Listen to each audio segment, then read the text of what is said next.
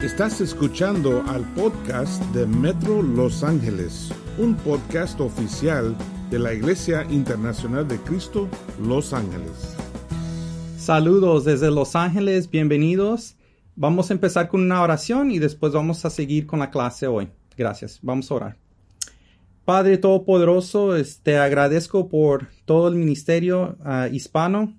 Oro que por favor hoy tú le hables a tu gente, a tu pueblo, y que tú toques las almas de ellos y que tú les ayudes a ellos con una visión espiritual, Padre. Por favor, úsame a mí como un instrumento, un vehículo de tu palabra, y que no sea mi agenda, Padre, pero que sea la tuya, para que la gloria sea tuya. Y oro que todos los corazones estén suaves y débiles para que ellos acepten tu palabra y que hagamos decisiones hoy para seguirte en una manera más apasionada, en una manera más firme y una manera más amorosa hoy mismo.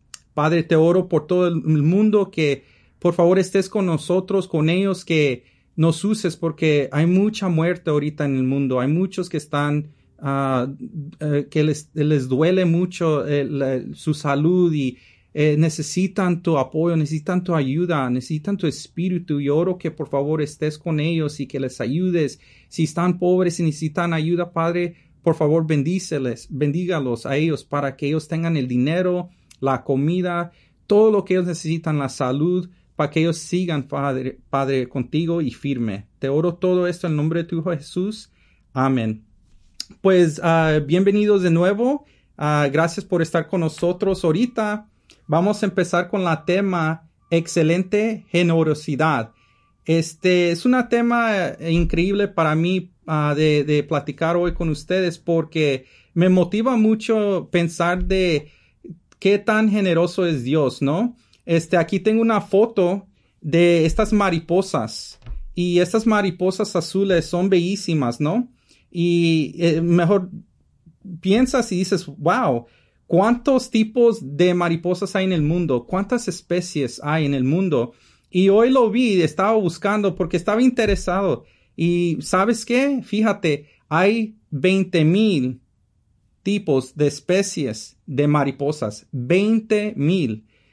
Yo no sé por qué Dios creó tantas diferentes tipos de mariposas, pero Él le gusta ser generoso a todos nosotros, solo porque a unos les gustan los rojos, los amarillos, los verdes, los azules, los blanquitos, cualquiera. Ahí están y tú los ves y son increíbles, son criaturas increíbles.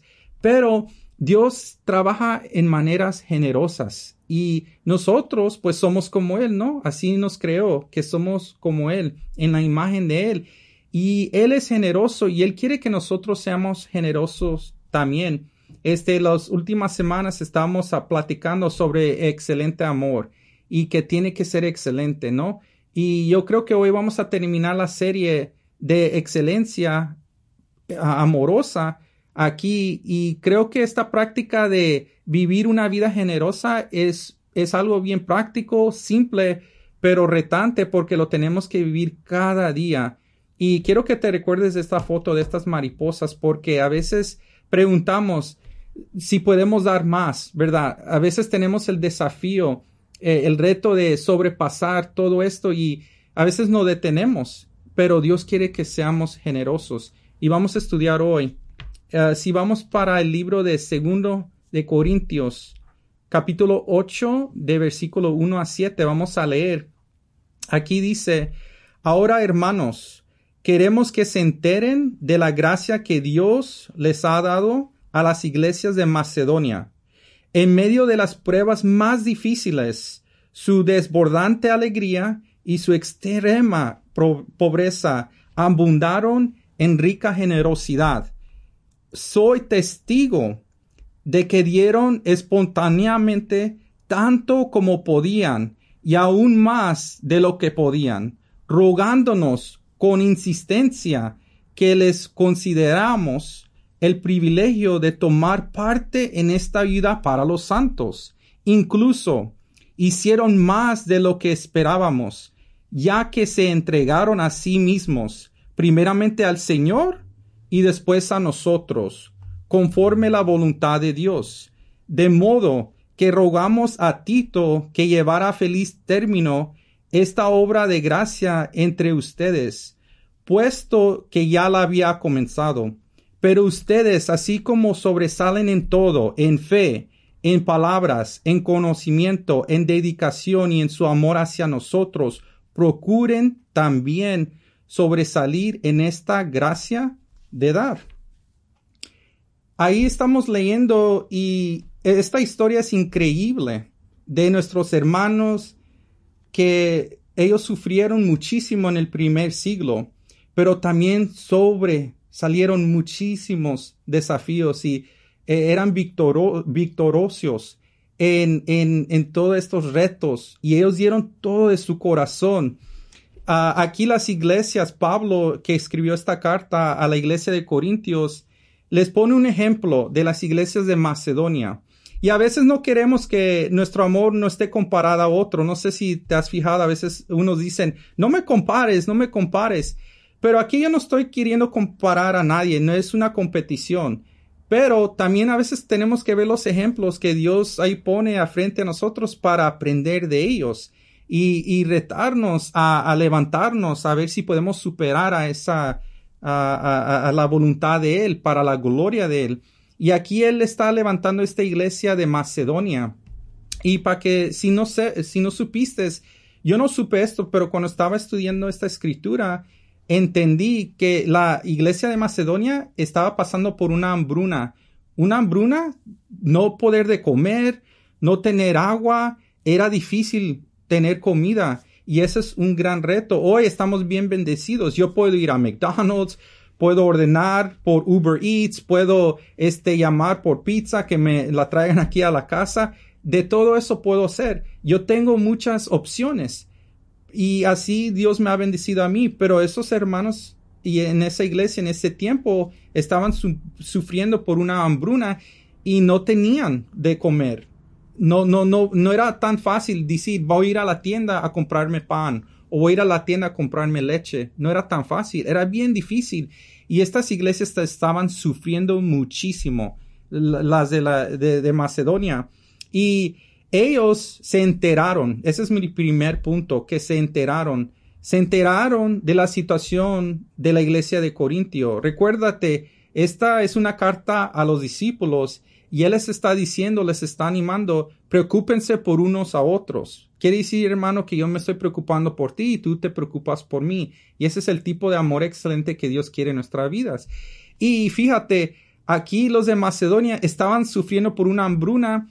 La iglesia de Corintios no estaba sufriendo por eso. Ella era de distancia y ellos estaban sufriendo en su pueblo, pero ellos decidieron, voy a dar y me voy a enterar de la situación que está pasando con nuestra iglesia hermana, nuestra iglesia allí en Corintios, y vamos a ayudar y escuchar qué es lo que está pasando y cómo podemos ayudarles.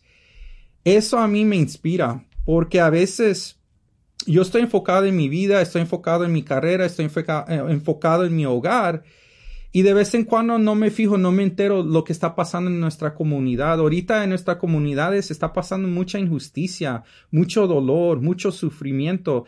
Me estoy dando de entender. Alguien me mencionó que en Ecuador hay mucha gente que está muriendo y las están poniendo los cuerpos muertos allá afuera de las calles porque no hay espacio para dónde ponerlos. Cuesta dinero enterrar a familiares y eso me duele muchísimo a mí. Yo no me supe eso hasta que alguien me lo mencionó y yo vi por ahí por las redes sociales que ese era el tipo de sufrimiento que está pasando en partes del mundo. Aquí en Los Ángeles sí han habido unos 2,000 gente que se han muerto y es feo, es algo horrible. Pero también tengo que entenderme que en otras partes no tienen lugar donde poner los muertos, donde poner los cuerpos. Aquí por lo menos se está arreglando esa situación y hay un modo y gracias a Dios estamos bien aquí, pero yo tengo que dejar de enterarme qué es lo que está pasando y creo que eso es bien importante porque cuando no estamos enterados no nos entregamos el corazón, no vamos a tener compasión. Nada nos va a conmover. Todo nuestro corazón no va a estar entusiasmado en servir. No, la pasión, ¿dónde va? Porque no estamos enterados. Y hermano, te ruego que aprendas qué está pasando en tu comunidad. A lo mejor en tu calle, allí con tu prójimo, pregúntale, hey, ¿estás bien? ¿Necesitas algo? Ve, habla con él, invítalo para que ellos escuchen la palabra de Dios, ayúdales, ora por ellos. A lo mejor a veces hay por las redes sociales grupos comunitarios así en las redes sociales y uno se puede comunicar con uno. ¿Estás bien? ¿Necesitas algo? ¿Te puedo dejar algo? Y esto es lo que yo creo que Dios quiere en nosotros. Esa es la visión, que nosotros nos ayudemos a cada uno. Pero si no estamos enterados, ¿cómo podemos ayudar, no?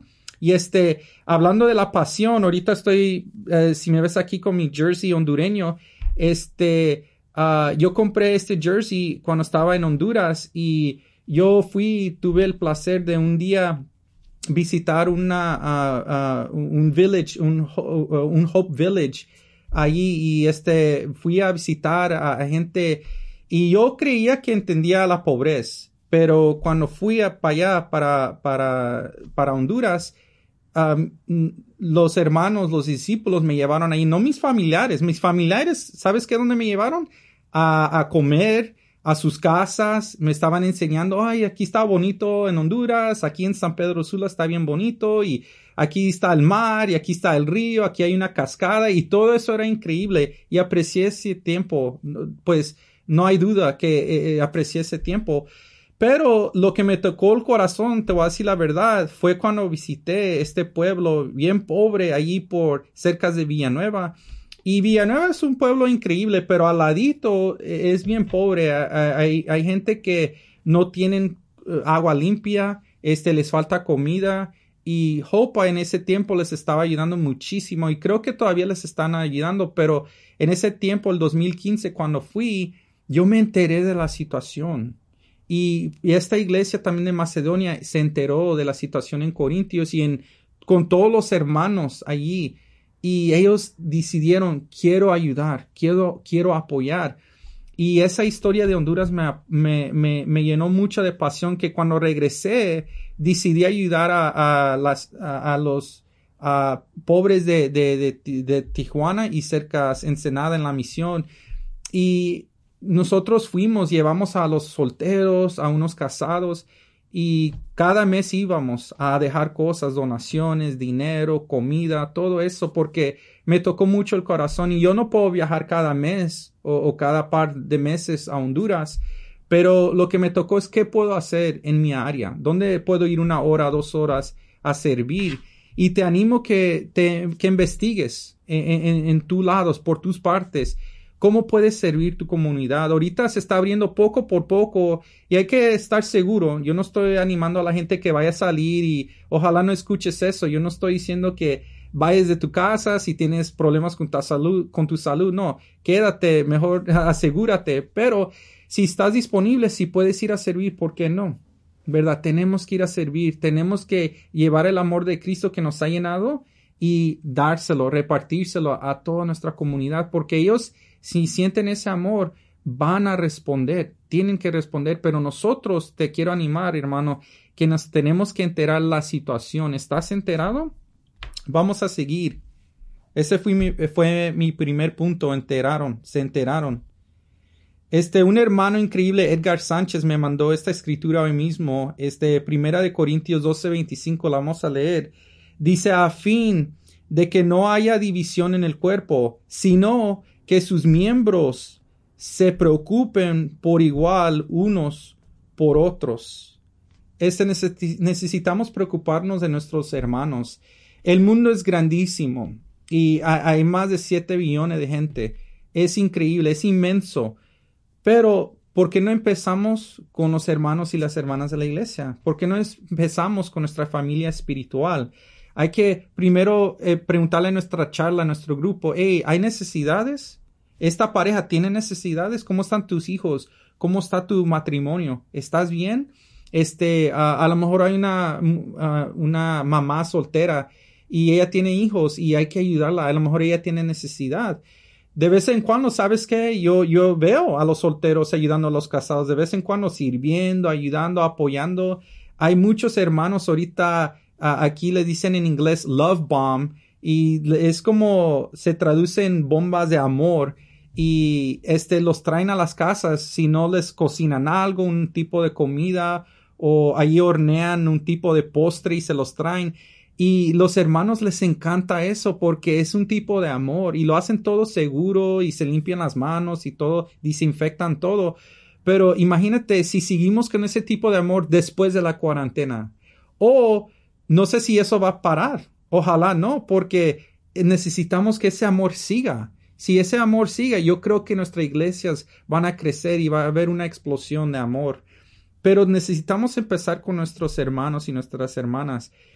Y hay que preguntarles cómo están y qué es lo que está pasando en su vida y involucrarnos con ellos y hablar con ellos diariamente para saber, porque ahorita en este tiempo, en esta temporada, mucho cambia en cada día. Unas 24 horas parece que todo está bien y después si alguien está contagiado, pues ¿sabes qué?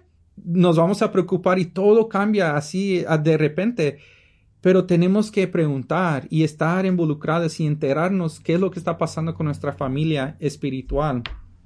El segundo punto que tengo es que la iglesia de Macedonia se entregaron. Recuérdate, ¿se entregaron a quién primeramente? Se entregaron a Jesucristo. Ellos decidieron, me voy a entregar a Jesucristo, y a veces esto me inspira porque tengo que pensar, ¿cómo me entrego a Jesucristo? ¿Verdad? ¿Es solo servir? ¿O es solo de hacer obras? O a lo mejor a veces me tengo que callar y escuchar la palabra y orar a Él y pedir consejo. Y eso me ayuda a estar más cerca, me acerca más a Él. Y yo creo que a veces no nos acercamos tanto a Jesucristo.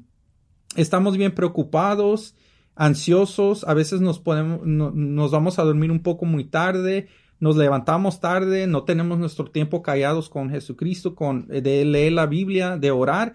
Y después lo que pasa es que tenemos un día a lo mejor un poco más retante porque el enfoque en vez de estar en Jesús es en nosotros mismos. Y eso ahí es donde ya gana Satanás porque le damos a él nuestras ideas y pensamos mejor en qué sería lo mejor en nuestras vidas y no pensamos de la voluntad de Dios. Y creo que eso me ha inspirado muchísimo a aprender de los hermanos que me entrenaron cuando estaba bien joven, de 15 años, en el Ministerio de las Américas. Aquí ellos me recuerdo que un hermano caminaba conmigo espiritualmente y él oraba conmigo sobre el teléfono, me hablaba, hey, ¿estás leyendo tu Biblia? Yo no tenía un buen carácter, a esa edad no tenía un buen carácter, yo me levantaba tarde, estaba pensando en mi agenda del día, mi horario, y no pensaba en tener mis tiempos callados con Jesús y en su palabra y orar. Y este hermano me ayudó y él me retó muchísimo, él me dijo, ¿sabes qué? Se llamaba Luis y Luis me mencionó, ¿sabes qué? ¿Por qué no te memorizas el libro de Santiago? Y empecé y me recuerdo que llegué como al tercer capítulo y después me alejé de esa visión, pero me encantó aprender la Biblia cada mañanita con Jesucristo, cuánto me tocaba mucho el corazón. Y hermano, te pido que por favor pienses eso si te estás entregando primeramente a Él, porque cuando nos entregamos primeramente a Jesucristo pensamos como Él un poco más, caminamos como Él, actuamos como Él, nos comportamos, reaccionamos como Jesucristo. A veces yo tengo un poco de ansiedad con mi trabajo y también el balance del ministerio, pero si estoy entregándome cada día a Jesucristo, me va más mejor. No quiere decir que mi día va a ser perfecto. Mi día a lo mejor va a ser lo mismo, pero voy a responder diferente y voy a reaccionar como Cristo quiera, como Él quiere, en vez de yo. Y hay que entregarnos. Quiero decirles unas buenas noticias. Comenté la semana pasada que los padres de Junior González se iban a bautizar y gracias a Dios Él bendició y trabajó en una manera poderosamente y Junior bautizó a su mamá y a su papá. ¡Qué increíble! Esas buenas noticias me inspira mucho. Junior es un soltero, es un supervisor en su trabajo y es algo bien fascinante porque Dios trabaja a veces unos parientes quieren bautizar a sus hijos, pero en esta manera, ¿verdad? Junior bautizó a sus padres y eso fue al revés para mí. Mi mamá me trajo a la iglesia, pero él trajo a sus padres, sus parientes aquí a la iglesia, y Samuel y María se bautizaron. Y eso fue un milagro. Estaba por toda la red social. Cientos de gente estaban escuchando y poniendo atención y mirando. Y ahí se fijaron que vieron el milagro de Jesucristo. Y yo creo que Junior es un ejemplo extraordinario porque él le gusta servir a la gente pobre. Él le da dinero, él da de su tiempo, él da de su generosidad a toda gente. Y yo creo que Dios le ayudó y lo transformó, ese corazón suave. Y yo creo que ese tipo de amor le tocó muchísimo a los padres. Y yo creo que ellos respondieron de una manera increíble con Jesucristo, porque no había duda. Ellos necesitaban de tener una relación con Jesucristo. Y yo aprecio mucho a Junior porque él se entregó primeramente a Jesucristo y él dejó que Dios fuera el que iba a dirigir su familia y los iba a guiar espiritualmente a bautizarse y ahora tener una relación con Jesucristo. Es una inspiración maravillosa. Y yo creo que ojalá estés inspirado también tú mismo para que si a lo mejor en tu familia no todos estén bautizados o ese es un sueño tuyo, que si te entregas primeramente a Jesucristo, ojalá Dios te pueda bendecir. A veces Dios no bendice, ¿verdad? De vez en cuando Él nos promete que nos va a dar unos sueños y nos va a dar una vida abundantemente, pero de vez en cuando queremos algo y deseamos y a veces a lo mejor no trabaja de esa manera y nos bendice como nosotros pensamos.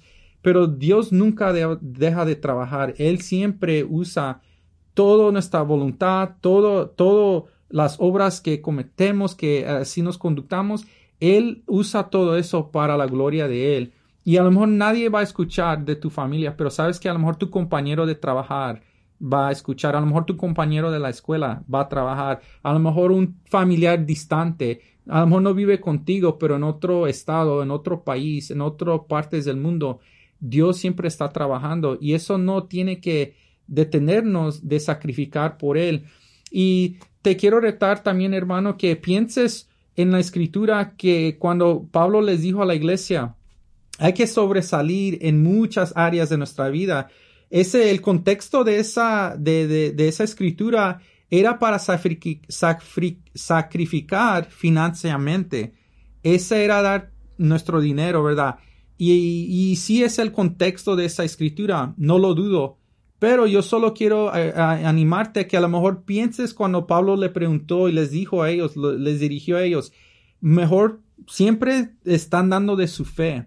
Ustedes están dando de su amor, de su dedicación, de su conocimiento. A veces nos tenemos que enterar primero qué es la necesidad. En esa iglesia, lo que estaba pasando en Corintios y con todos los hermanos alrededor, necesitaban finanzas. Y Pablo les estaba ayudando a ellos con eso. Pero de vez en cuando es otro modo. Nosotros tenemos que ayudar con nuestra generosidad de fe, de amar a otros, de servir. Y por eso no es solo para ahí con el dinero. Podemos ayudar en otras maneras, diferentes maneras. Y por fin te quiero recordar de estas mariposas. Recuérdate que hay 20,000 especies de mariposas en todo el mundo.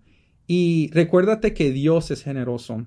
Él te quiere muchísimo, Él te ama y Él quiere dar de todo su corazón. Y ojalá nosotros podemos imitarlo a Él y dar de todo nuestro corazón para que sea una excelente, generosa gente para Él. Gracias y Dios los bendiga.